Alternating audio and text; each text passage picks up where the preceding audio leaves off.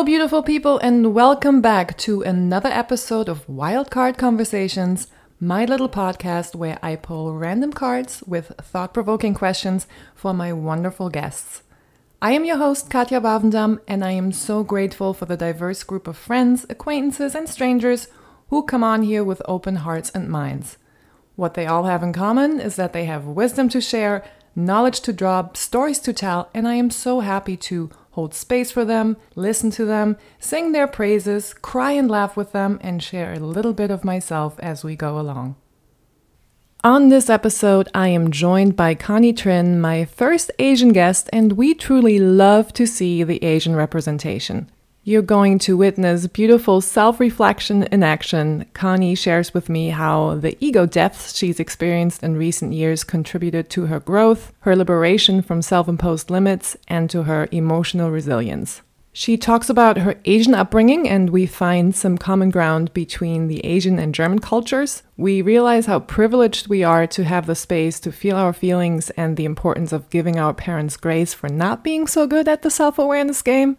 We delve into the good and bad sides of productivity and discipline. We go off on a tangent about fat phobia and somehow get to discussing what may happen at the end of our physical lives. I found Connie to be an absolutely delightful conversation partner, and as always, I hope you find joy or value or both in this episode. If you did, please leave us a 5-star rating, a review, or share the episode with a friend. And if you don't want to miss any upcoming episodes, give the show a follow. Thank you so much for tuning in. I have so much appreciation for every single listener. And now, without further ado, please enjoy this conversation with the brilliant, effervescent Connie Trinh.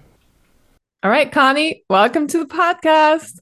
We're acting like we didn't just talk for an hour before this. Like, hey, welcome. Never seen you before. So thank you for being here and being down to do this with me. And as always, I'm going to tell the listeners how we know each other. We were co-workers in New York for a hot minute, but not really, because you were working remotely and I was on the way out. So we met for a day or two in person in New York. You are a landscape architect, badass with a Harvard master's graduate degree. And I just met you as a super bubbly, creative person and always enjoy talking to you. And that's why I wanted to have you on my podcast. So welcome.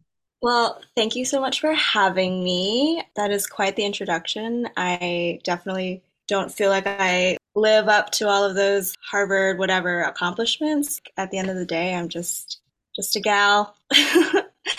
But I totally feel like when we met, it was just sparks were flying. So I'm really excited to see where this conversation is going to take us. I recorded one episode where I was telling my guests, well, it was love at first sight for me. And I was kind of silence on the other end. She's like, I'll take it. No, I'm just kidding. But so I'm glad we both felt the sparks.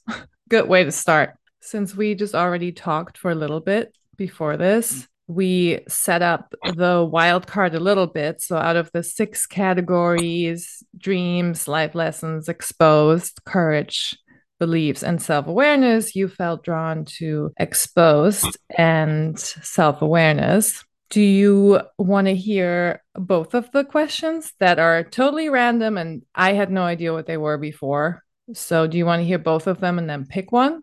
Yeah, let's go for it.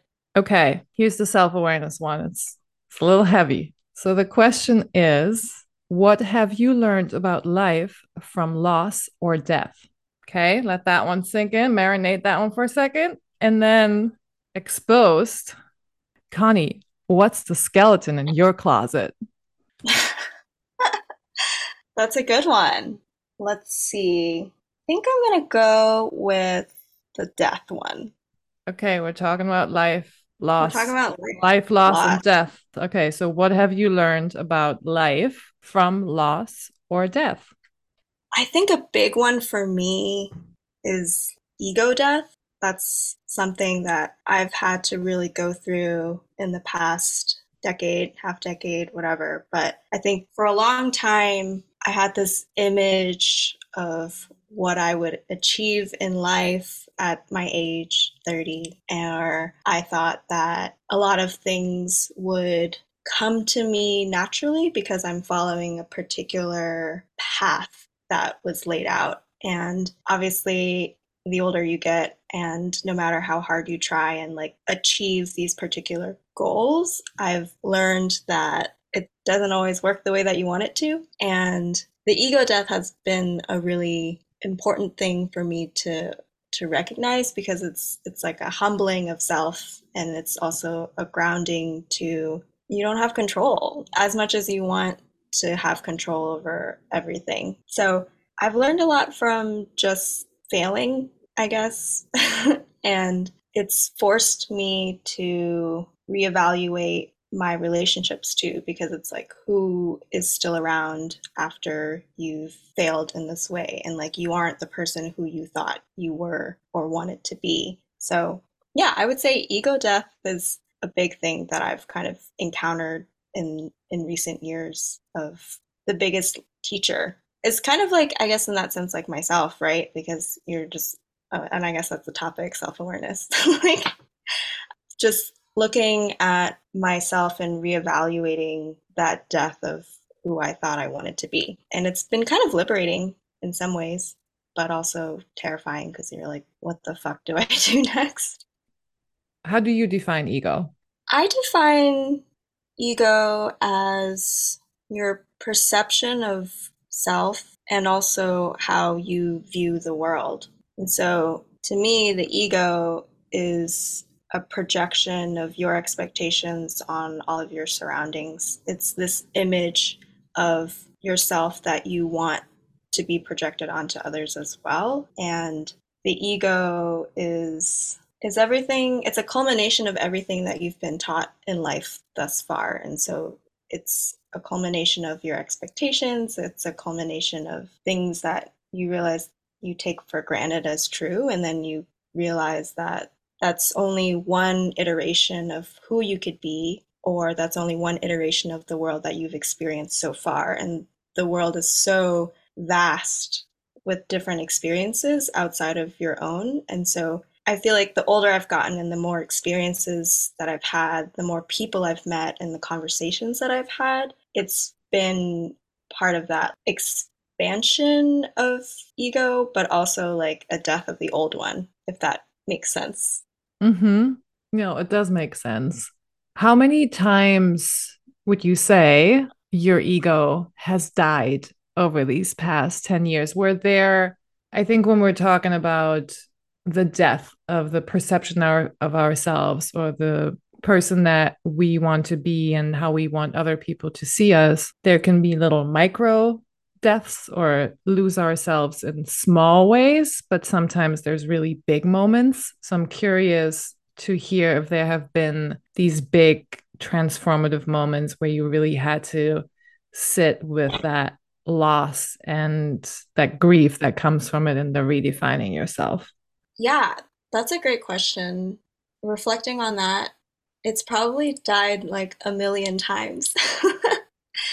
Okay, maybe not a million, I'm exaggerating, but I've noticed that the most compelling or devastating, maybe, deaths have been the ones that are related to my relationships with other people. You know, like I was in a relationship for 8 years before, which is a long time for people in their 20s. Like, that's not like a normal thing these days. And I remember because when I entered that relationship, I was at the time probably like 18, 19. And I think who I was at the beginning of that relationship, you know, I was very like simple minded, or I don't know, maybe not, simple minded isn't the word, maybe naive about what I thought a relationship and partnership could be like. And so at the beginning of that relationship, I had built this entire future in my mind about like, okay, we're going to get married. We're going to have the beautiful home and like the kids and all these things, and everything's going to be like perfect. And we're just going to keep on keeping on. And I'm also like,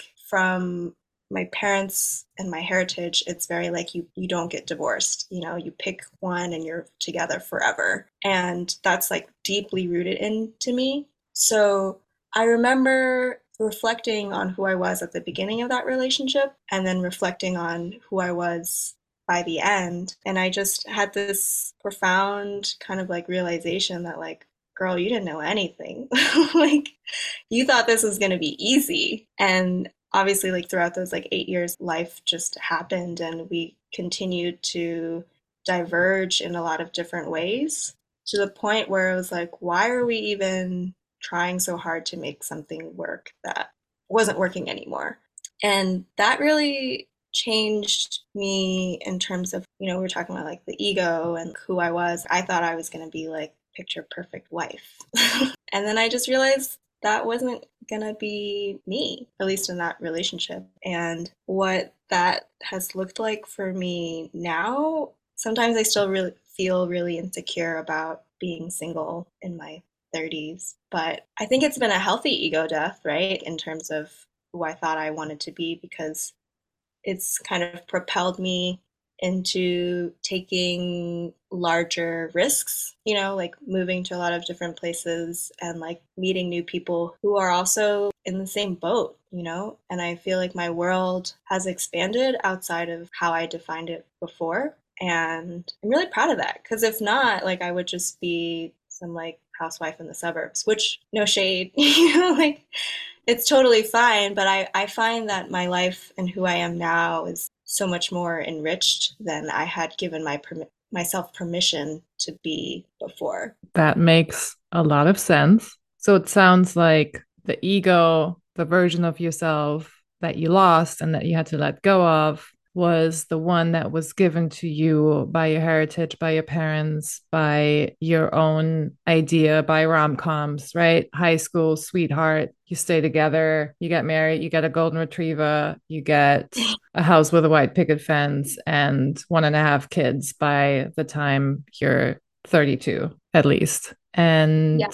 then you realized, oh, that's not actually making me happy. And you walked away from it. And then the liberation came that it opened you up to, like, oh, there's something else outside of me becoming the wife of my high school sweetheart. Am I getting that right?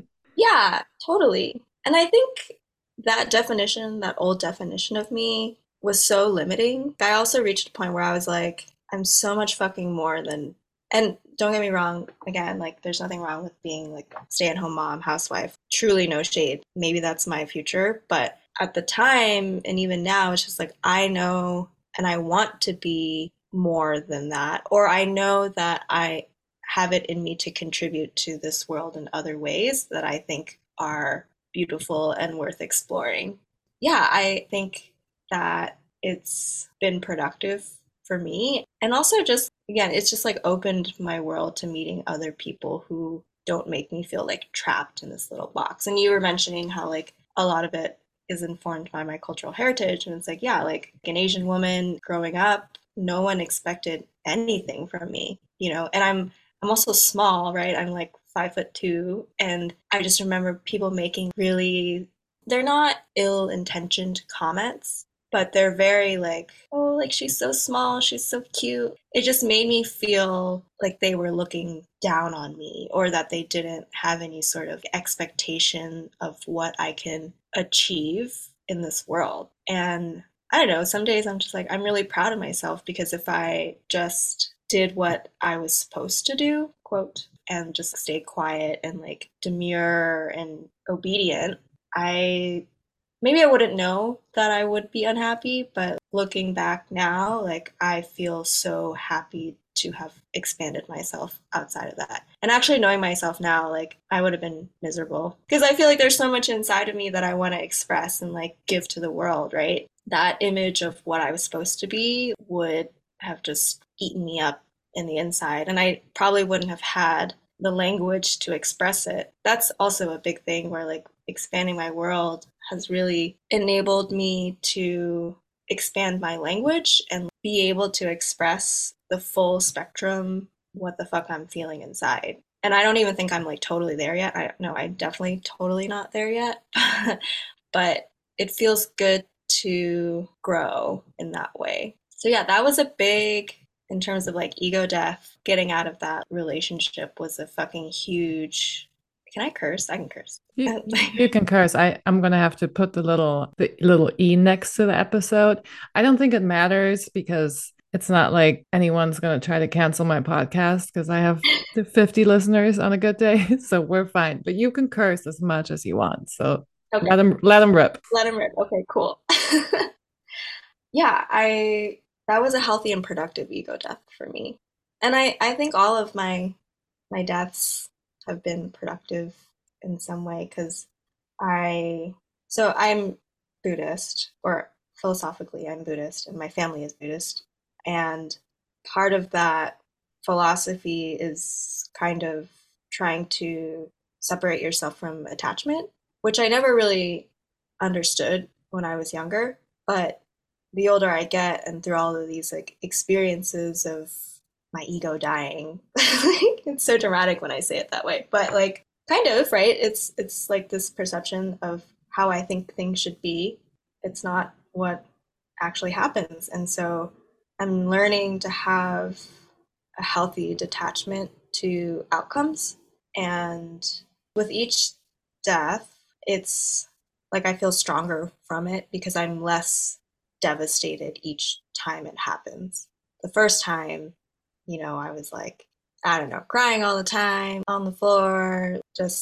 You just can't function for like a really, really long time. But I've found that for the most part, it's not always, oh, it gets easier and easier. There's moments where it gets easier and easier, and you think you're on top of your shit, and like you're like, I'm so detached, it's awesome, and then like something hits you like a train and you didn't even know, and you're just like, oh, I'm back to square one. Like I'm like embarrassed and ashamed that I felt like I became so attached to this one thing. But at the same time, you've gone through enough experiences where I will get through this eventually.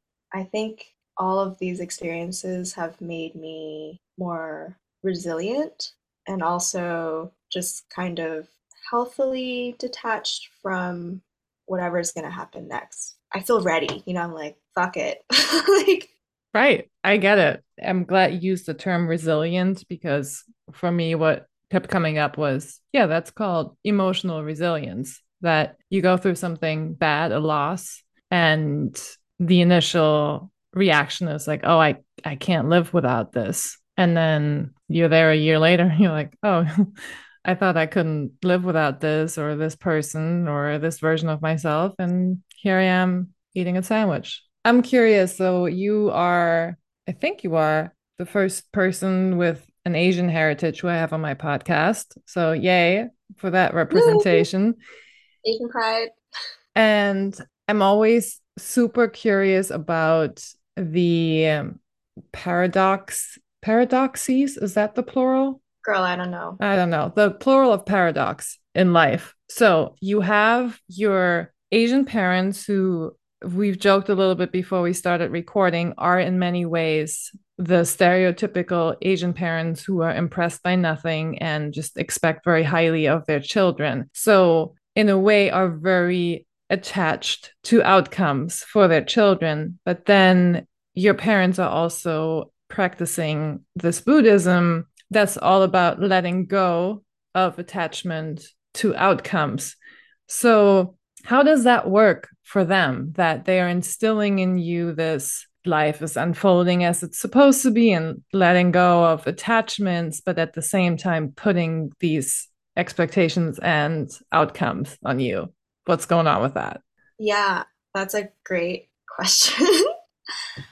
I deal with that contradiction on a pretty much daily basis. And it used to frustrate me a lot. But I also have found that the more that I give grace to that contradiction within them, and the less I fight being mad about why are you instilling this one thing on me, but practicing something different, I just kind of let it go. It's fine. I think something that I've tried to deal with the older I get is minding the difference between people's words and their actions and giving grace to that. Like you and I can recognize that that's a huge contradiction, but whenever I've tried to, because I've tried to engage them about this particular topic before, it's just goes right over their head. So And you're it's saying they haven't played the self-awareness card game yet. no, no, they've definitely have not played the self-awareness card.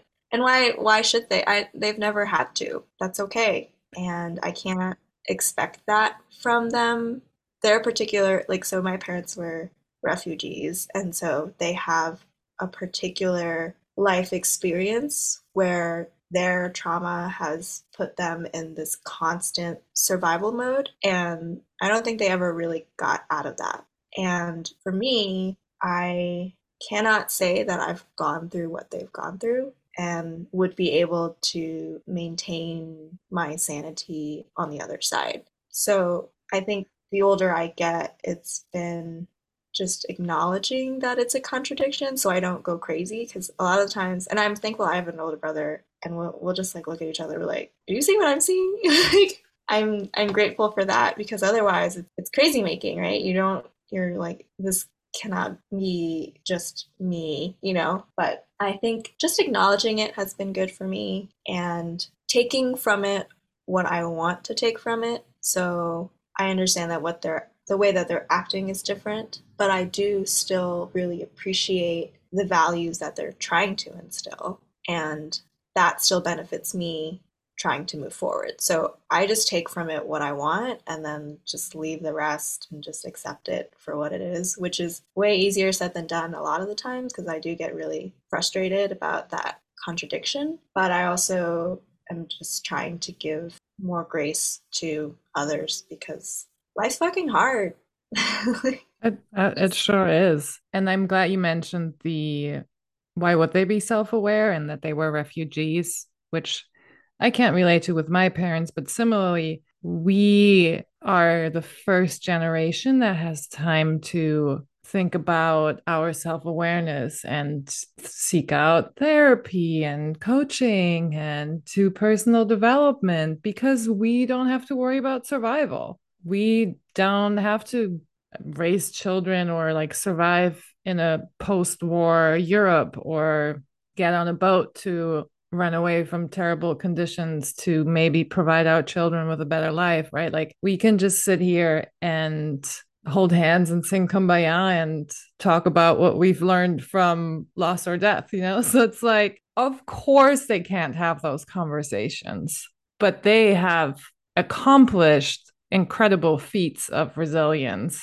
because they didn't sit there and feel their feelings. So it's just that's another like interesting sort of like two sides of the coin type of thing that I've tried to take apart with friends. I was talking to a friend. I'm like, what is the positive side of my parents being so fucking stubborn and unable to talk about their feelings? And she was like, well, your parents are like part of the generation that rebuilt Germany after World War II. Obviously, they're not going to talk about their feelings. And that's the great side of it, that they had the stamina to rebuild a fucking country. So just like your parents had the stamina to leave the terrible conditions they were in and start over and fresh somewhere. So rant over. But yes, it's interesting.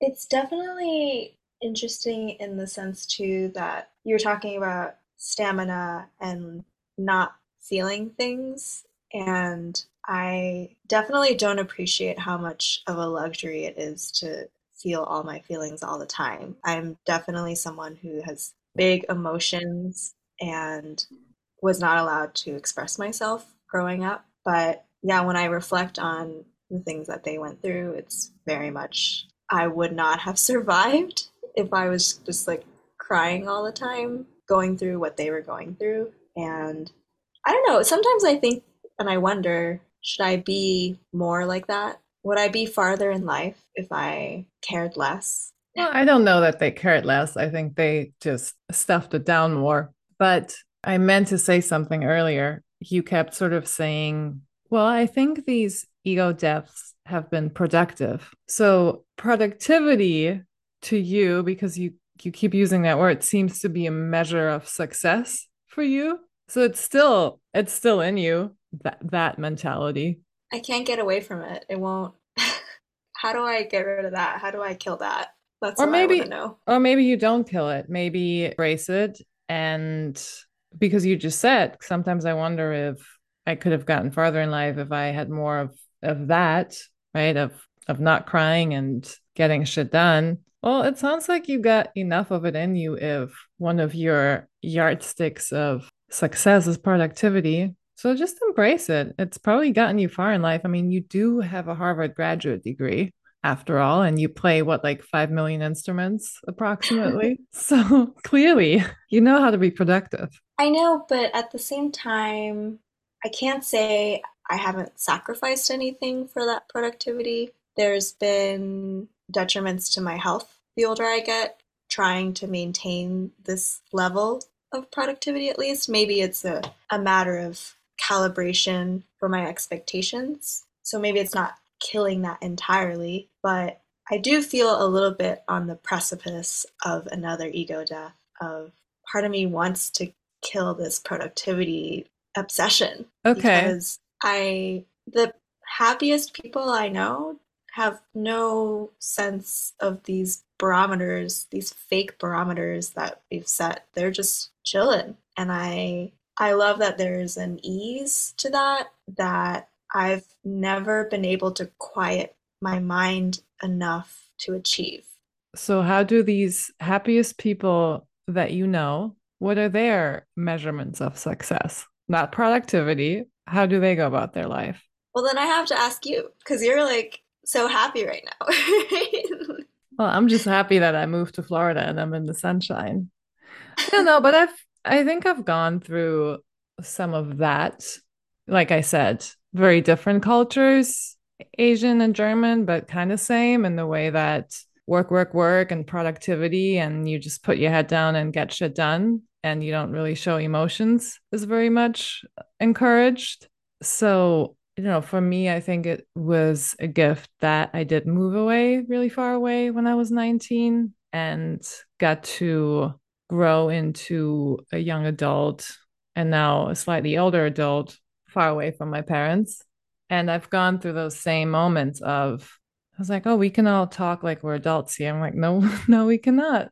So I'm just going to let that one go. I'm not going to try to be like, hey, I'm an adult now. Nope. Because in my parents' eyes, I am going to be eternally frozen as the 19-year-old who had a car crash. So I'll forever be a bad, irresponsible driver, for example, right? Where am I going with this? Oh, you perceived me as this super happy person and who's very relaxed and doesn't stress herself out. I do think that I've turned a corner lately and I don't fully trust it yet because I've definitely had moments like that before where I'm like, oh, I get it now. I get it now. Didn't get it. So I think as we get older, there's always going to be moments like that where we think we get it, and maybe we do within the limits that we are able to get it in that moment. But right now, I really feel like I'm starting to get it. I'm figuring out what brings me joy and what brings me happiness and what brings me peace. And then my ability to be productive and get up early and work hard actually gets me there because so the example of taking my stand-up paddleboard out for sunrise, that still means I have to commit to getting up at 6 a.m. and take the board out and put it in the car or on the car and get myself there. What enables me to do that is that I have been trained to be a person who can set an alarm and get up early and follow a plan and be on schedule. But then I am now choosing to do that for the things that bring me joy instead of trying to chase overtime at work or worry about what time I get to work and what my coworkers are going to think. Like I had a friend in town. This is like my third week at my job. And and we have flex time, meaning you can kind of get in whenever you want within reason, obviously. But so if I can get in between 7:30 and 9:30 and I get in 9:15 and people are kind of looking at me funny and they're like, "Oh, glad you showed up." I'm like, "Well, yeah, I had a friend in town, so I just took it easy this morning, so I'm going to stay a little later." So that kind of stuff, I'm just allowing myself to set those boundaries for myself and prioritize what's bringing me joy and what's bringing me peace. I feel like I just talked a lot. Does that make sense though? Oh, that makes sense. I love that because what I appreciate from what you said is reframing this idea of discipline. And I think growing up in such a regimented way, discipline has kind of gotten a bad rap in my brain where I can be kind of, what's the word, rebellious towards particular rules or wanting to jump outside of that idea of what other people expect and what you need to do. And but I feel like the way that you framed it, it's like discipline, if applied to your passions and what you love, can actually be, and I almost said productive, but I can't even tell if I'm supposed to or not supposed to say productive right now, if it's positive or negative. But It's both. But it's it's a but yeah, so I have struggled with the word discipline and self-discipline a lot over the past 10 years. So I used to, be a professional athlete. And so I was always very disciplined with following other people's schedules and things that I was supposed to do that other people told me, including the ideas that my parents had for me and society had for me, like on the basketball court, off the basketball court. And when basketball went away, and then when I was done with grad school, and then I was just kind of at this point where I was just floating in life and nobody was telling me what to do. I had kind of gotten there. That was really, really hard for me because I struggled with self-discipline and struggling with seeing it as something positive because being disciplined can be really exhausting sometimes. So I was kind of like, I don't want to be exhausted anymore. I just want to enjoy myself, but at the same time I'm not comfortable with just enjoying myself because I always need to climb, climb, climb, climb, climb. So it was a very confusing time. And so I've been for the past few years really working on reframing discipline and seeing it as a gift I can give to myself versus a negative, I have to do what other people think I have to do kind of thing. yeah, totally. I think I'm going through something similar, and I've also gone on the other end where because I was so anti-discipline that there was a time where I was just like binging TV, eating whatever the fuck I wanted because I was like, I don't care, let me live my life. Like I was just trying to exhibit some sense of control, but in ways that were really detrimental to my body. I think it was at the time though necessary to go through because it was like I want to show that I have the power and liberty to do whatever the fuck I want. But then at the end of the day, I was like, okay, this power move that you're pulling over yourself is not actually like serving you in any way. It was like fun while it lasted, but then you've gained 10 pounds and you're like, yeah, this is a problem. Which, again, no shade on stay at home moms, also no shade on people who gain 10 pounds. But I know what you mean. For you, it was a problem. And for you, it was an indicator that you weren't on the right path.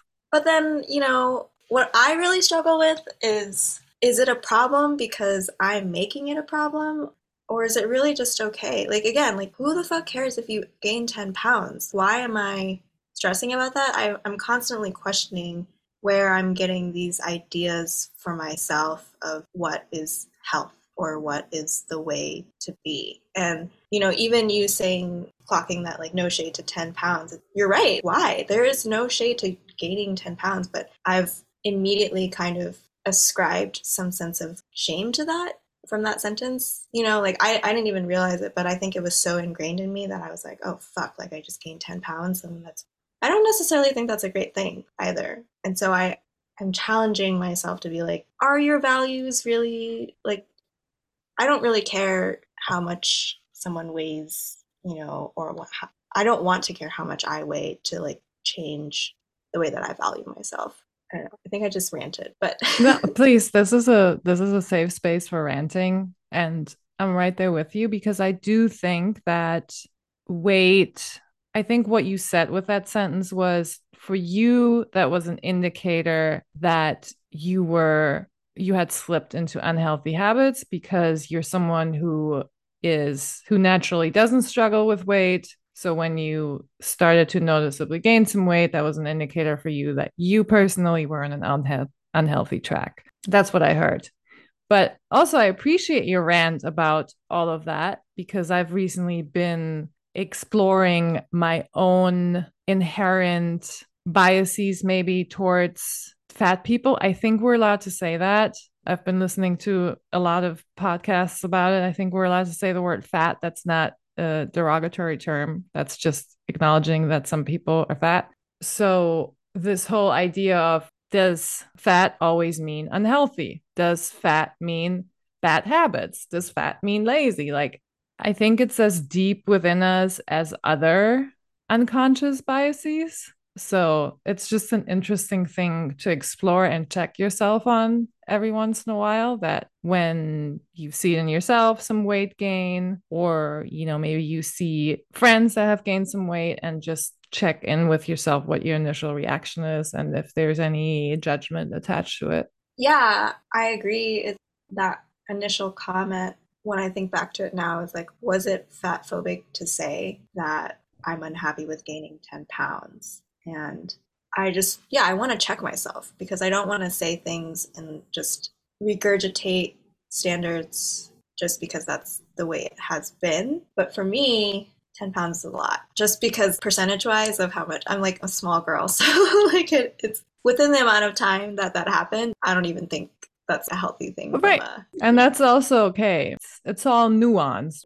Maybe it's both. Maybe in that comment of, well, I gained 10 pounds and that was a problem, maybe there was some deep unconscious fat phobia in there. And at the same time, it legit was an indicator for you that you had done some unhealthy shit for yourself. I think they can both exist at the same time, or maybe you're not fat phobic at all. I don't know what goes on in the back of your brain, but we probably all are because we have been fed that fat people are bad for a long time, I think. Yeah, and I mean, and we've found that that's wrong, right? There's no, like, super, super skinny people are also very unhealthy. They're very healthy on the other end of the spectrum as Yeah. well. Or you can have someone who hits all the traditional Western beauty standards, the six pack and whatever, and beautiful skin and whatever, and they can internally be very unhealthy, both physically and mentally and emotionally. So, what the fuck is healthy even? We don't know. I don't know. Yeah, and then to even just like tie it further back, I don't know what my body's going to do when I get older. And that might just be the natural course of events. And I mean, when we were talking about ego death before, I guess I was like more mental, but I think part of it is also like physical perception of I'm not going to be young forever. And how I navigate through this world might change as my body changes. And I think this ego death thing is just going to keep on happening forever. These continuous cycles of birth, death, and rebirth, just like this cycle. But I think that's a beautiful thing because that's you embracing change, also, which a lot of people are reluctant to, myself included. It took me a long time to make this change to move when I was out of alignment for probably 3 years.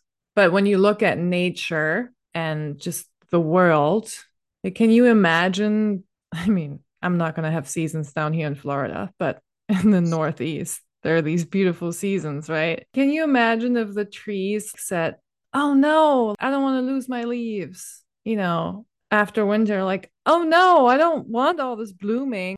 If nature and the universe and all the rhythms of the world had human egos and were trying to fight change, it would be really fucking weird. We're like the only species who's constantly just fighting change and resisting it when we should just let it happen. Wait, I like am obsessed with that imagery of a tree having an ego. That's a really great observation that humans kind of are the only species probably that has this obstinate. I think that's also probably what distinguishes us from other animals and plants is that we have the the consciousness and the self-awareness and the conscious ability to do that, which is again dark side and bright side of the coin. It's both a gift and what I guess brings us to the top of the food chain, but also puts us in like really weird, dark places that we don't need to be in. I feel like we're creating a space for random rants today, and I'm into it. So let's just keep going with it. Yeah, I mean, it's also interesting too because we're talking about this human brain, crazy, cyclical darkness, whatever. And then no matter how resistant we are to change, it's funny because, like, at the end of the day, if you don't go through the ego death, whatever, but like you will die. You're Like, you're gonna die, you're gonna die. and you don't know when. You don't know how many years and how many ego deaths you're going to go through. This is where the Buddhist in you comes out. It's so true though, and there's no resisting that.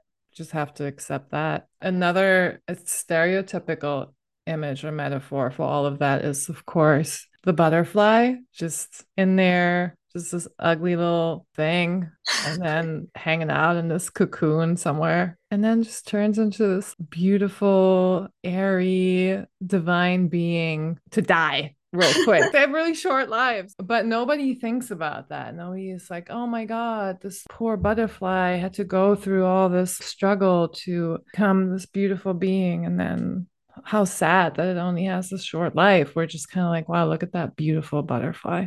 So maybe we can do It's that for kind of ourselves. it's kind of cool thinking about being able to go through multiple cycles of rebirth and death within our own limited lifespan that we Yeah, have on this. I like thinking about it that way because then I don't know. There's just something really poetic about that. That's gives me hope. I agree. And we have well, all that, I guess, self awareness and ability to evaluate ourselves and us even talking about it. It also means that we have some influence on how we reinvent ourselves and we don't just react. We can, instead of reacting, we can respond and be intentional. So, yay, that's a gift. Yeah. And I'm just grateful because I didn't always have this language about ego death and thinking of it that way. Every time something happened, it really did feel like the end of the world. And so this framing has been helpful for me because one, I feel less alone because I know that everyone's kind of going through these changes. And also that, again, it's just broadened my perception of myself and who I can be. And I'm just really grateful for that because not a lot of people really get that opportunity. You know, we were talking about our families before and our upbringing, and I think about them not pushing themselves to be able to like experience the full. Well, I don't know. I guess I don't want to like say that they're not experiencing the full spectrum of emotions and not to say that their experience is any less enriching than ours. So maybe I just leave it at that and just say that I'm grateful that I can have a different experience. Just leave it at that. You're like, I'm going to check myself again. This is just a series of ranting and then checking ourselves here. Beautiful. Well, the reason why I'm like constantly checking myself is because I just want to be aware that my experience is my own. And I really am not here to tell other people how to live their life. You know, whatever fucking makes you happy. Like, this is just my crazy, hyper ambitious, productivity focused brain. This is what I need to do and think about and frame in order to like survive in this world. That's just it, you know? Hey, you can frame things however you want. This is a safe space to not always say the perfect thing and just be yourself, your productive, bright. What was the word you used earlier? Not on the recording. Effervescent. Effervescent. Yes, thank you. So, this is a safe place for you to be your bright, brilliant, effervescent self. And I'm happy that you're bringing it. Well, thank you for creating the space for me to be that way. I've never done a podcast before. I don't really talk a lot usually. I'm so much in my brain most of the time. So I was kind of nervous. I was like, what if I have nothing to say? I was a little bit concerned about that. But I feel like talking to you specifically, I felt very comfortable to just be like rambly and all the things that didn't make sense. But it is what it is. Okay, so I have a follow-up question on the ultimate death that we're all going to experience, which is our physical death. Yeah. You, with your Buddhist upbringing and the way you see the world, to you, what happens at the end? What happens when we physically die? This has changed for me throughout the years. I used to believe in heaven, and these days I just think we die and we become ashes, and our ashes become part of this world, and then we become trees, and it's just a cycle. And I don't think I believe in reincarnation per se. You're a Buddhist who doesn't believe in reincarnation? No, yeah, I don't feel like I believe in reincarnation. There's this poem that I really love, and I can't recite it right now. I'd have to look it up. But it's about this idea of heaven where, wherever we end up, it's going to be all of your favorite people and everyone you've ever loved is going to be there. And I love the sentiment of that because it, to me, is indicative of a sense of peace, even if it's not literal, this idea of people floating in the clouds and you're going to be there. But when I think of when I die, I want to feel at peace with my time here and be able to, whatever death looks like in that moment, just reflect on all of the beautiful relationships and friendships I've made. And but then that's it. My experience was my own and it will never be replicated. I don't think it transfers to another being. I'm just going to turn into ashes and my ashes will continue to live on in this world. Would you, because now I'm super curious, would it be easy for you to find that poem right now? Yeah, let me see if I can find it. It's funny because it was on a MTA train. Oh, I love the MTA for those who are not from New York. That's the name for the subway system. So they have on the subway trains in New York City, they will have poems pinned up for all the stressed out commuters to enjoy. Yeah, I remember I was like having a hard day and I was just like sitting on the train and I saw this poem and I was like, wow, that's really beautiful. I've And had it that just, experience. yeah, it just set me right. I was like, okay, whatever I'm feeling right now doesn't matter. So the poem is called Heaven by Patrick Phillips, and it will be the past and will live there together, not as it was to live, but as it is remembered. It will be the past, we'll all go back together, everyone we ever loved and lost and must remember. It will be the past and it will last forever. That's the poem. I'm gonna have to re-listen to that when I edit this episode, but it is really beautiful. Maybe I should have said it slower. You want to do it again? Sure? Okay. It will be the past and we'll live there together, not as it was to live, but as it is remembered. It will be the past, we'll all go back together, everyone we ever loved and lost and must remember. It will be the past and it will last forever. That's nice. To me, it's like coming home. I feel like that's a common theme, no matter what religion or philosophy you subscribe to, whether it's Christian, there's a lot of times the terminology or the language is used of, oh, he or she is home with Jesus.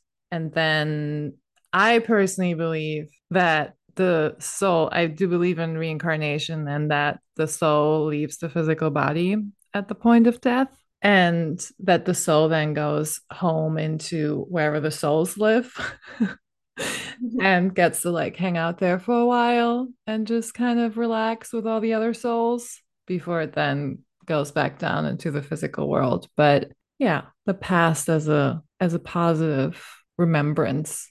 I like that sentiment. It's beautiful. Thank you for sharing that.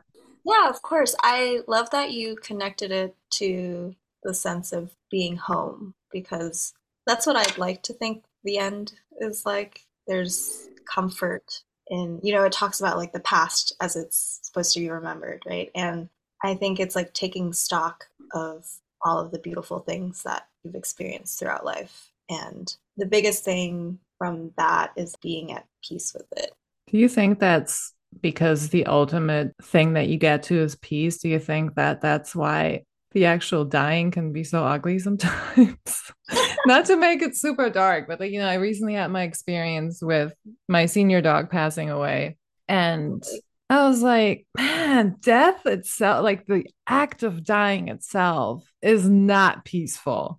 And I think that applies to most animals, including humans. And I was talking to a friend who sat bedside with her mother in hospice who had had a long battle with cancer. And she was like, yeah, it's just fucking horrific when you see the body deteriorate. Like it's not peaceful, but then immediately after it's peaceful, right? I don't know. I just had this experience where I'm like, yeah, I think this idea of coming home matches what happens in the physical world is maybe a bit of a Hollywood version that happens maybe in 1% of cases. I don't know. Have you ever been with a person at the end of their life?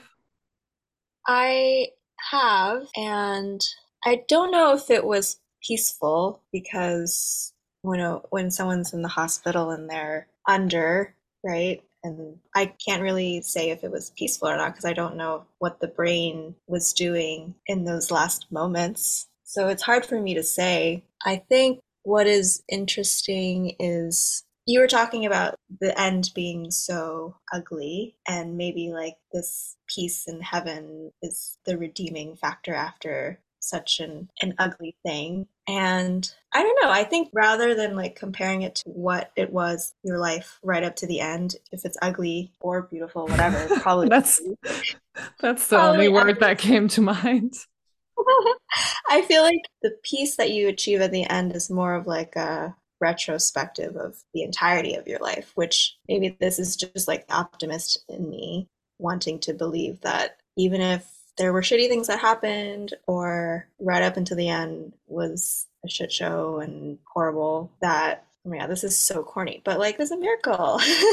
Like No, it's not corny. It legit is. I think this perception of the end of life being kind of like a celebration or a moment to take stock of all of the beauty that you experienced is a reflection of that idea that life is really shitty a lot of the times, but at the end of the day, it also has so many beautiful moments to be celebrated. And now I'm checking myself again because I'm like, I don't know, maybe some people's lives are really It's okay. my eternal brain, I'm always constantly just like, ah. I think you're allowed to say that life is, in most cases, there's cause for celebration, I think. It was funny when I was leaving New York and had to work through some sadness and some, good friends being sad. I had a little going away party. And I was like, this is not a funeral, it's a celebration of life. I hope that at the end of my actual life and not just my life in New York, I'm going to have the same attitude where maybe I can leave the people that I'm leaving with that sentiment like, hey, don't make it a funeral, make it a celebration of life. I love that, honestly. And so many other cultures actively engage in that. I think the Irish do that. I want to say certain African cultures, like I'm pretty sure like Nigerian funerals are more of like a dance. And I could be wrong, but definitely Irish people, they're just like throwing back and just partying, celebrating the life of whoever. It's maintaining that memory in a positive light. I hope my end is like that too. I don't want people to be sad. It's like a waste. Well, I mean, I hope they're a little sad. you know, I don't want them to be like, yeah, thank God she's done. It's a compliment, kind of, when people are sad that you're leaving, I guess. I don't know if it's just a major like ego stroking. Speaking of egos, I don't know. Anyway, we're all about the celebration of life. So, yay, go life. Life is a miracle. Life, but also grief is good sometimes. Yes. Oh, so this was the other thing that just came to mind. I don't know the English translation. I'm gonna have to look this up right now. There's a German word back in the day, like in the olden times. I don't know, like medieval times or something. Okay, enter typing noise. Oh God, that's a really bad translation. So anyway, there were these women who had the job to support people in grieving. So they were basically professional criers, professional like sad people. What? That's awesome.